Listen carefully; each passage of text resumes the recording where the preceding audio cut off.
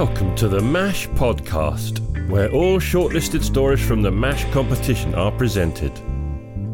MASH competition challenges writers to create a story that includes 3 randomly assigned words. The key words for the story you're about to listen to were taxes, vinegar, carpenter.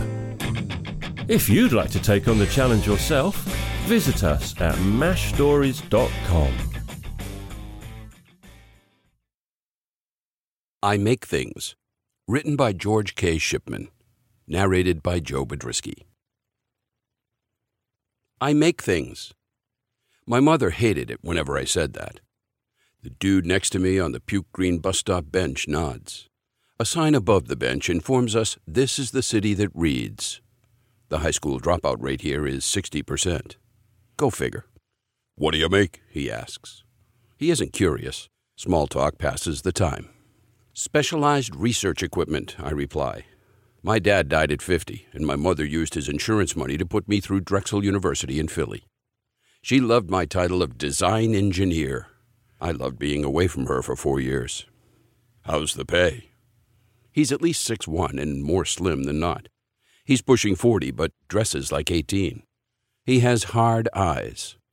Some people say I have soft eyes. Appearances are deceiving. A job's a job, I preface. But the money's good. It would be better if the taxes didn't chunk off 35%. My mother also hated me referring to my position as a job. Her face would sour like she just swallowed vinegar. A carpenter has a job, she would say. You have a career.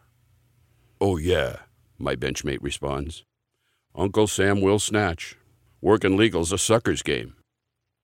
His hair is short and coarse. His lips are generous. His complexion, jet black, says second-class citizen.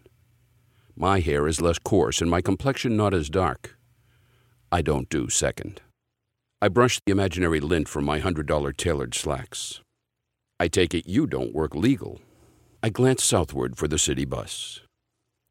Why you say that? His voice drips suspicion. I shrug. I don't take you for a sucker. He smiles. Oral hygiene isn't a priority with him. You got that right, bro. I've been ripping and running since grade school. I decide to play dumb. Ripping and running? Stealing, he says with a scoop of pride on the word. My mother wouldn't approve. She was a Christian at 5 and a devout one at 7. At 9 years old, she was awarded a Silver Cross at Bible school. Onward, Christian soldier. She wore it as a shield for the rest of her life. You gotta make a living, I say. I hear that, he says, and sometimes making a living call for brutal. I nod before standing. Bus coming? He tries to peer around me. I unzip my jacket. The Walther PPK comes out of the shoulder holster before the fact registers with him. What the? I hold my mother's Silver Cross.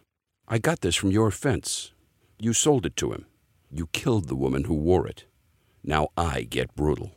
What the? He repeats himself. I hate that in a conversation. I shoot him twice, but he'll only die once. A pity.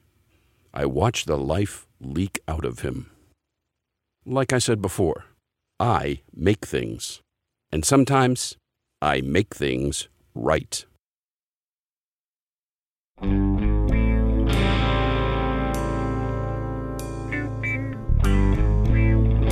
Enjoyed the story? Then take a moment to leave a review and share it with your friends. We also have an amazing blog for writers who want to advance their careers. All at mashstories.com. Come on, join us!